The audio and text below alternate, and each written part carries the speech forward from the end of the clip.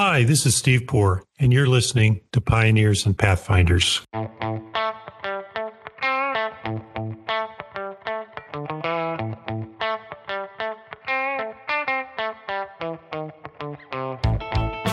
The past few years has seen a rise in heads of innovation at big law firms. One of the leading voices in this space is David Wang, Wilson Sonsini's Chief Innovation Officer. David is responsible for overseeing the firm's innovation strategy, the development and implementation of legal technology programs, and supporting and advising both internal and client teams on the legal and operational implications of emerging technologies and business models. David previously practiced corporate and securities law for more than 10 years, working with private and public companies on general corporate and transactional matters. Prior to becoming a lawyer, David was an entrepreneur himself.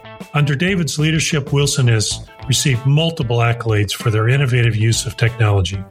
In today's conversation, we discuss how David transitioned from the practice of law to leading a cutting-edge innovation and technology team at a big law firm, how he manages his portfolio of responsibilities, his decision-making process for taking on new projects, and what excites him most in the legal tech market. Thank you very much for listening.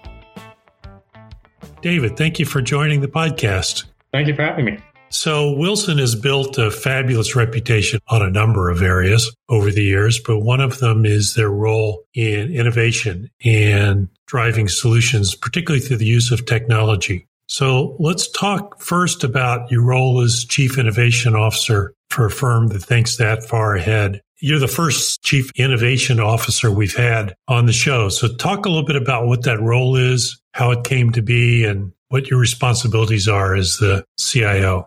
Yeah, happy to do that.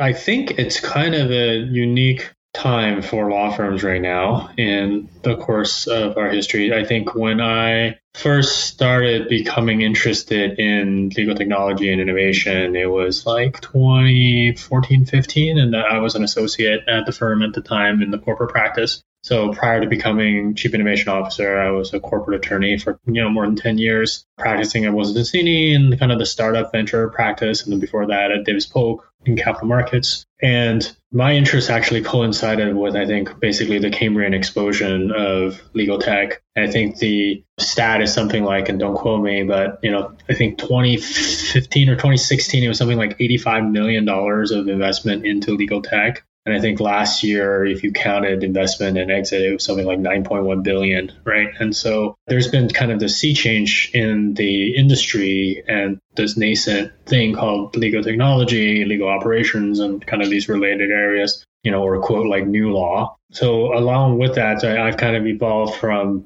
being first an associate that's just particularly interested and spent a good amount of time learning about this and talking to people about it, to being known as the person that was the most expert at this in the firm, kind of like almost like a practice specialty, spending a lot of my time on it, and then eventually running some projects as an associate, and then kind of got management's attention. And we had a particular need at that time. So that's when I created our first innovation titled job for myself. I think it was like Corporate Strategic Innovation Council or something like that. Great title. Yeah, very long. Had to have all the words in there, and then, but that didn't last very long because it turned out that it was very hard to manage the hybrid responsibilities of practice as well as leading a technology effort. And then so pretty quickly it evolved into becoming Chief Innovation Officer and then building my own team. And then fast forward to 2022, we've kind of, I think, done a number of projects that's gotten a significant amount of industry attention, and also changes and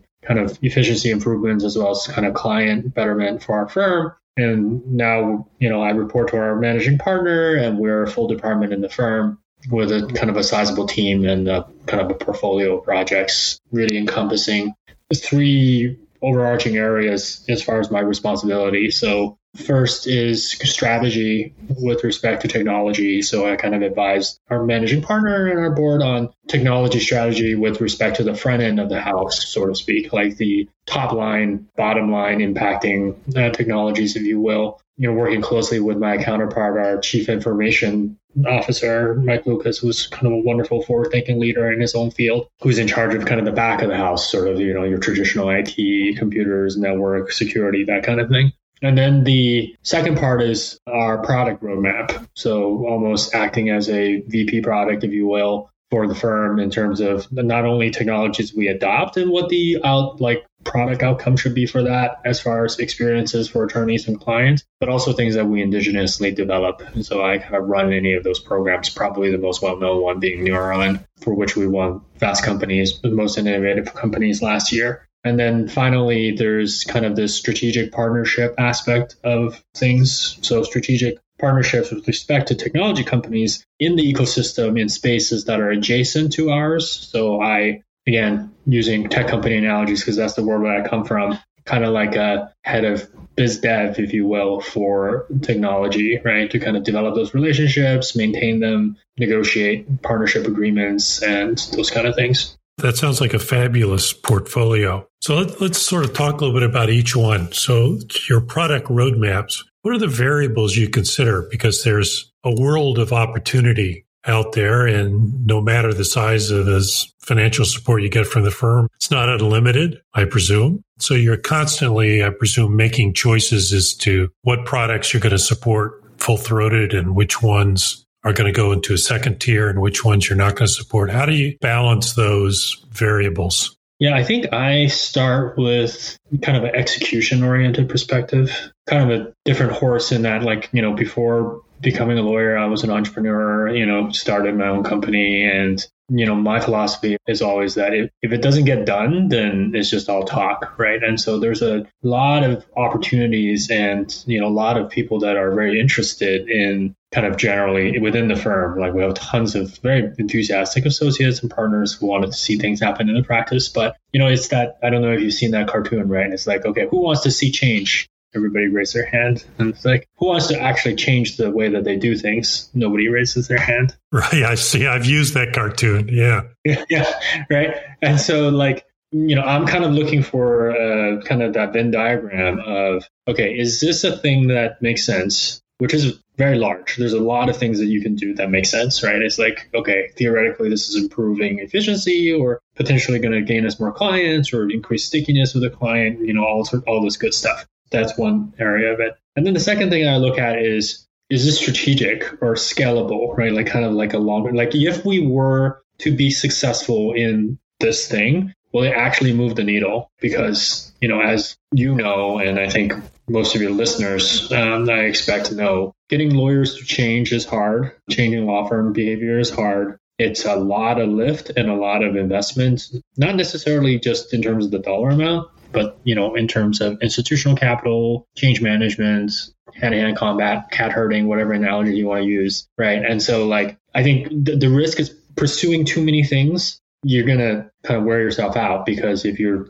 doing 10 things and 9 of them they make sense, but they're not going to move the needle even if you succeed, then maybe that's not the best choice. I would prefer to concentrate all my energy on the one thing in that 10 that actually moves the needle and try to drive that through as much as possible. So that's kind of the second part of that Venn diagram. And then the third part is what I started the conversation with in terms of execution. It's never going to happen if the practice and the lawyers within that practice, and honestly, a lot of times it comes down to specific people, are not passionate and willing and, believe in the vision and want to drive it through in their own practice. So I'm very, very lucky to be at a firm where we have a lot of people like that and senior practitioners like that and practice group leaders that think in that way because they are every day steeped in, technology companies. I always joke, it's like, if you don't believe in the stuff that we're doing, where do you think our revenue comes from? Because literally every single one of our clients make money themselves by using technology to disrupt old ways of doing things in other industries. And so, I'm lucky to have a lot of people like that in the firm. So I'm kind of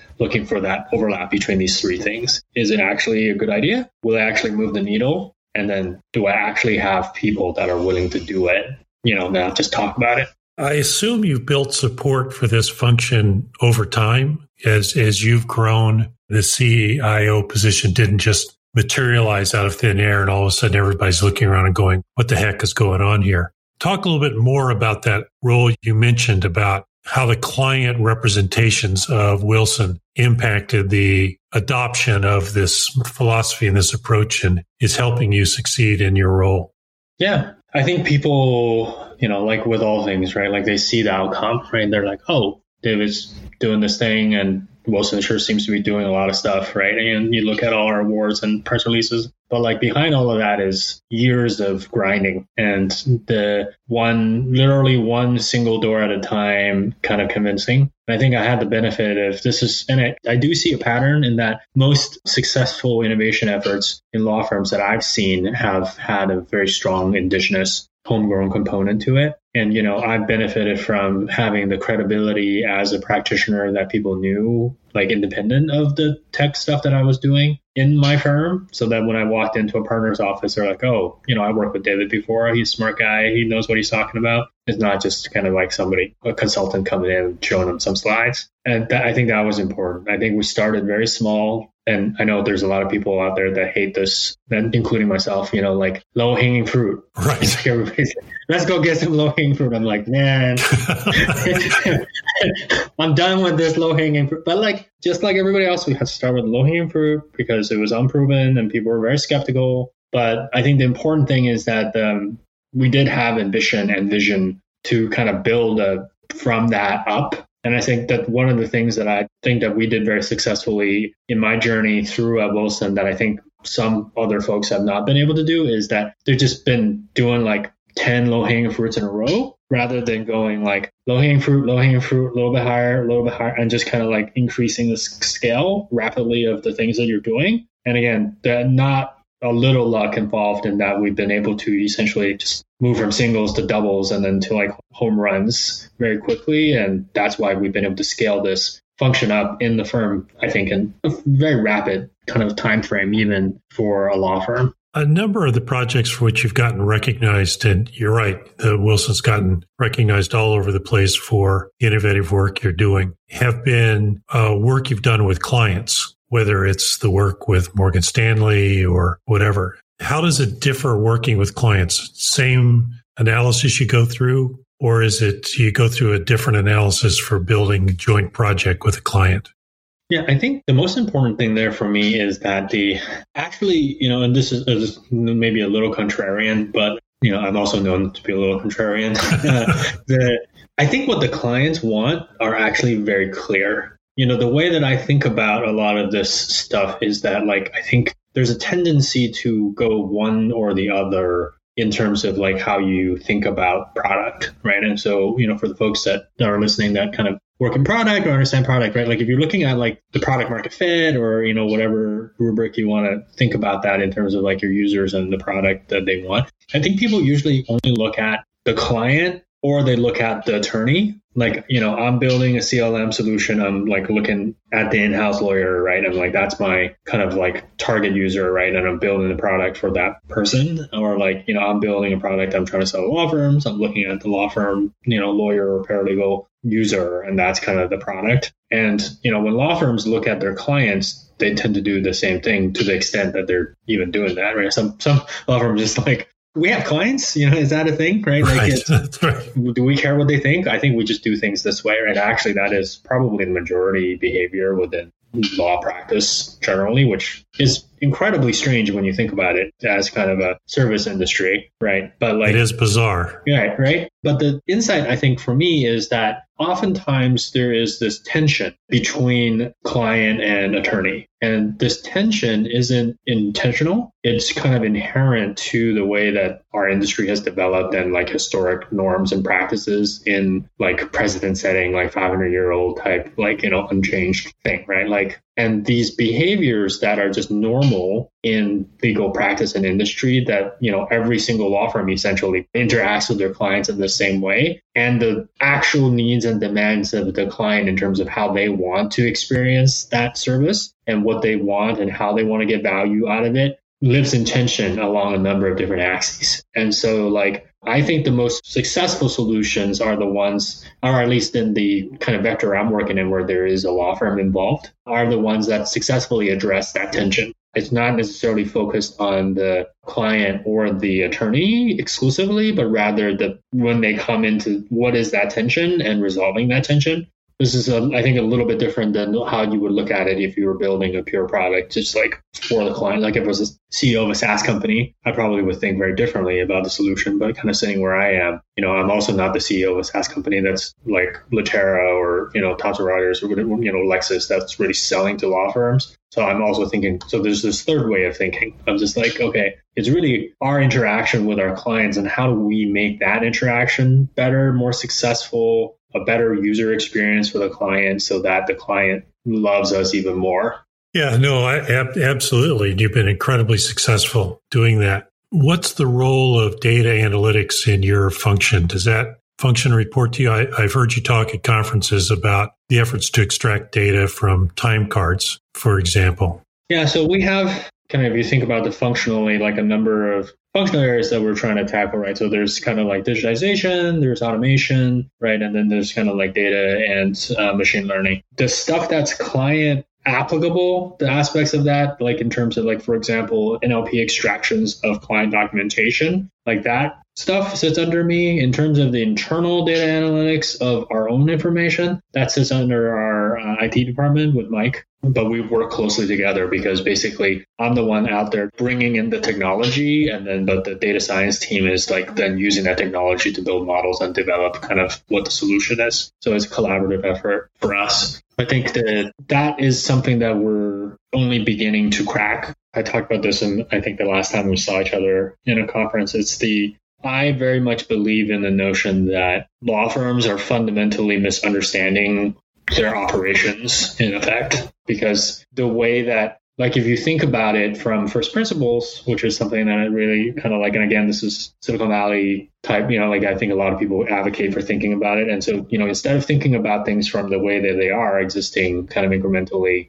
now, if you really go back to first principles and think about how it works, if you are billing your clients and every single person in your firm, partner down to paralegal, is recording in great volume exactly what they're doing every single minute, essentially every day, which together constitute your entire revenue. How is that not the starting point for literally every decision you make about your business? Of like, what am I doing? Who am I doing for? What type of things am I doing? What's the volume?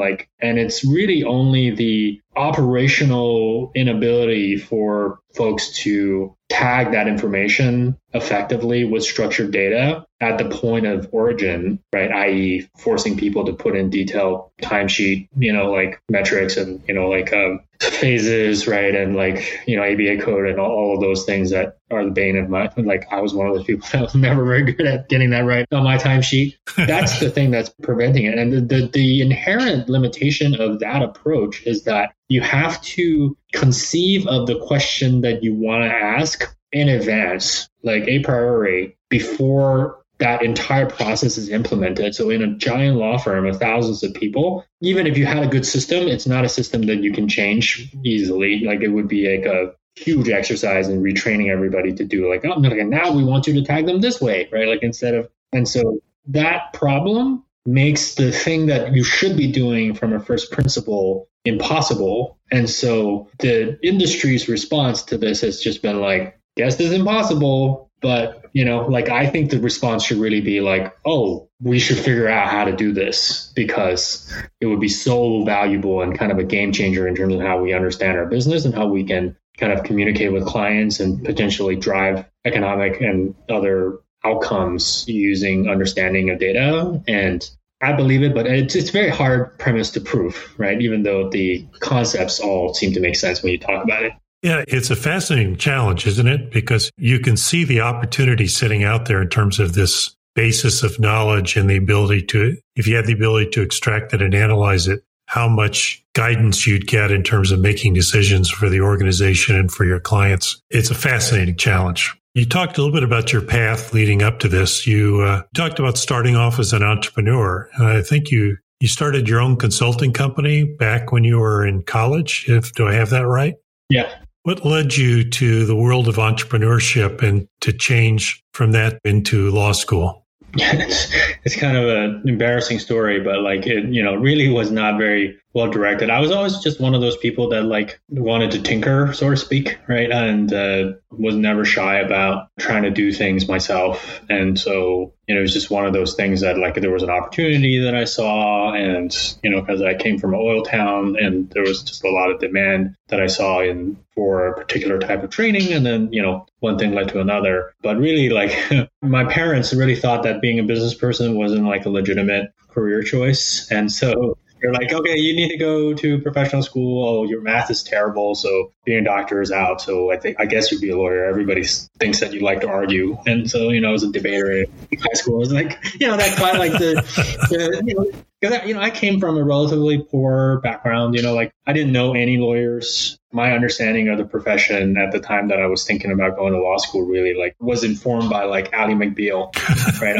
I went to law school thinking that I would be like standing around yelling objection at people a lot. And only after, I would say like second year did I really, like 2L was I really kind of had a baseline understanding of like how the profession worked, or at least the kind of understanding of the profession that, a 2L would have. Right. And then I came into practice that I remember, I think like it was like one of my first assignments ever it was a diligence project, and I had 200 NDAs that the partner gave me. And what he told me was, hey, make sure all of these NDAs are exactly the same and tell me which ones are not the same. Oh my. Yeah. And that was the exercise. And so I had to go through it, basically compare them all with each other manually. And that took me like a whole day. After that, I was just like, man, this job is terrible.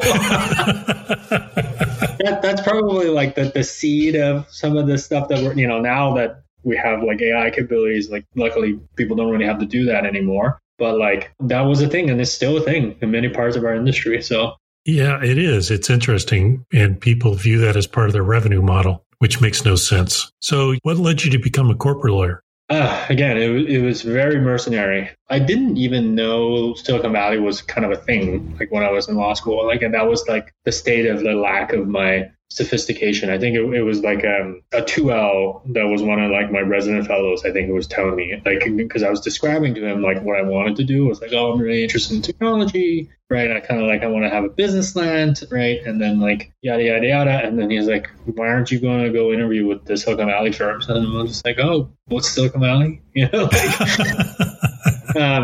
Let me go Google that and figure that out. And then I figured out, okay, like corporate law was kind of the thing that was the closest to business. And, kind of off I went, even though, I had harbored hopes of, being a trial lawyer. But from what I understood, which I think turns out to be right, is that if you really wanted to go to trial as a young lawyer, there was probably going to be some economic hardship, right? Because, you're either a public defender or you're a prosecutor, or you don't really get to do that when you go into big law as a litigator when you're kind of a young attorney. Not really anymore, do you? So as you look back on your journey up to date, for those people listening that are trying to have the same path, what advice do you give people who want to try to drive a different way of thinking within their law firms or trying to have success in this legal tech space? What advice do you give them? That's a good question. First of all, like, I think luck is a huge component. I think people underestimate that. And, once they get across the river or, like even when they're fording the river well, I think people tend to go like, oh, yeah, like I could tell you that it's because of my personal brilliance and genius that, we got this far. But honestly, like timing was super important, definitely because there was that shift in the industry that was widely perceived within there was the need. And the good news for the people that are trying to do that still is that I think that's very much still the case. I think for the attorneys that are actively thinking about this space, because I get this question a lot from young lawyers and law students too. They're like, oh, should I learn how to code? Right. And then I'm just like, you could. It doesn't hurt.